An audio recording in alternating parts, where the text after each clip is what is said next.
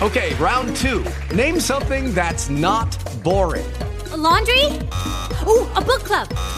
Computer solitaire, huh? Ah, sorry, we were looking for Chumba Casino.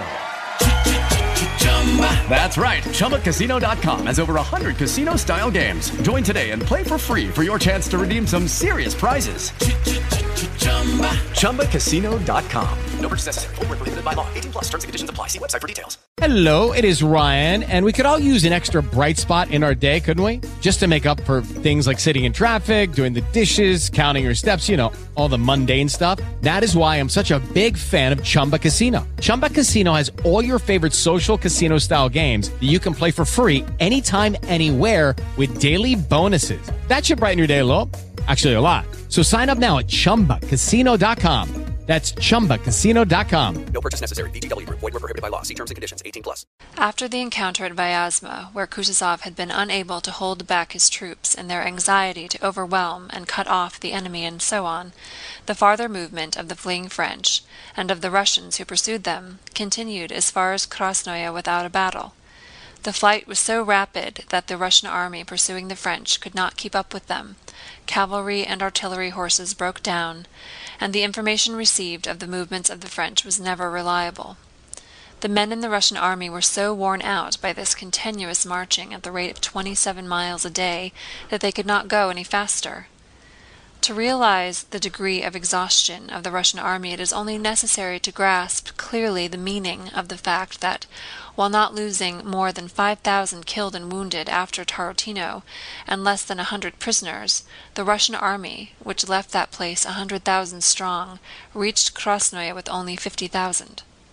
The rapidity of the Russian pursuit was just as destructive to our army as the flight of the French was to theirs.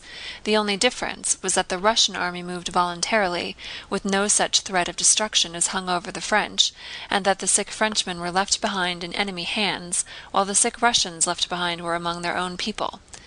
The chief cause of the wastage of Napoleon's army was the rapidity of its movement, and a convincing proof of this is the corresponding decrease of the Russian army.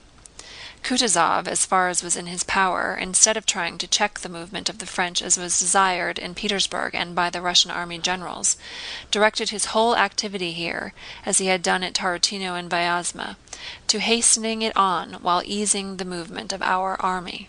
But besides this, since the exhaustion and enormous diminution of the army caused by the rapidity of the advance had become evident, another reason for slackening the pace and delaying presented itself to Kutuzov. The aim of the Russian army was to pursue the French. The road the French would take was unknown, and so the closer our troops trod on their heels, the greater distance they had to cover. Only by following at some distance could one cut across the zigzag path of the French. All the artful maneuvers suggested by our generals meant fresh movements of the army and a lengthening of its marches, whereas the only reasonable aim was to shorten those marches.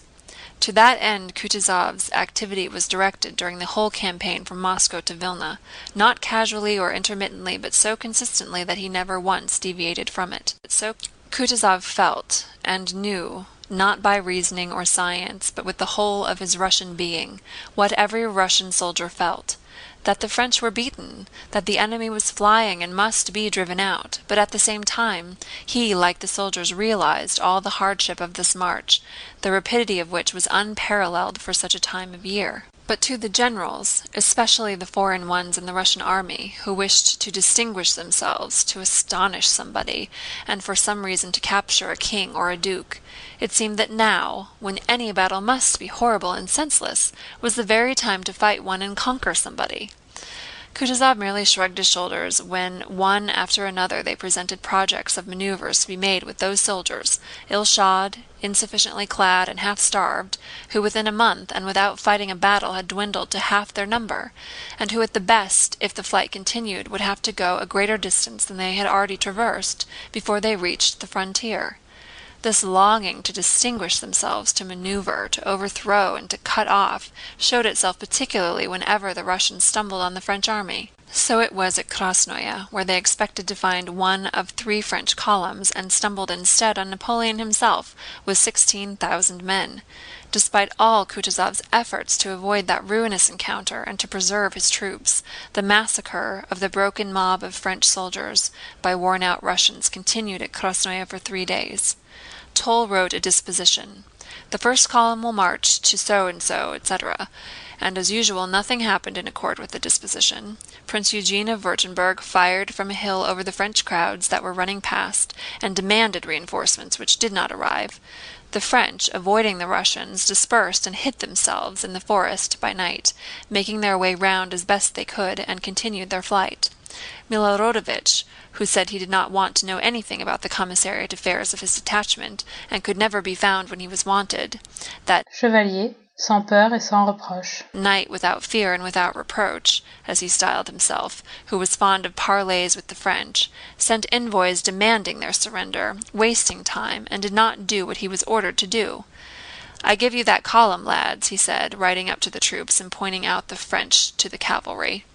And the cavalry, with spurs and sabres urging on horses that could scarcely move, trotted with much effort to the column presented to them, that is to say, to a crowd of Frenchmen stark with cold, frostbitten and starving, and the column that had been presented to them threw down its arms and surrendered as it had long been anxious to do. At Krasnoye they took 26,000 prisoners, several hundred cannon, and a stick called a marshal's staff, and disputed as to who had distinguished himself, and were pleased with their achievement, though they much regretted not having taken Napoleon, or at least a marshal or a hero of some sort, and reproached one another, and especially Kutuzov, for having failed to do so. These men, carried away by their passions, were but blind tools of the most melancholy law of necessity, but considered themselves heroes, and imagined that they were accomplishing a most noble and honorable deed.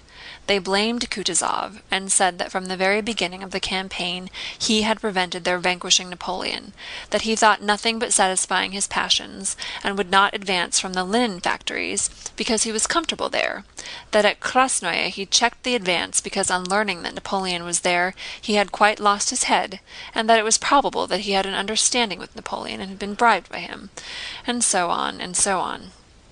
Not only did his contemporaries, carried away by their passions, talk this way, but posterity and history have acclaimed Napoleon as grand, while Kutuzov is described by foreigners as a crafty, dissolute, weak old courtier, and by Russians as something indefinite, a sort of puppet, useful only because he had a Russian name. End of section 4. Immerse in audio adventures at saulgoodbooks.com. For $10 a month, dive into a sea of ad-free audiobooks. Let your ears lead you to new worlds and stories. Discover more at saulgoodbooks.com and begin your auditory journey. Enrich your mind with sounds of knowledge from saulgoodbooks.com. Unlock access to a vast library of ad-free audiobooks for only $10 a month. Listen, learn, and grow at saulgoodbooks.com.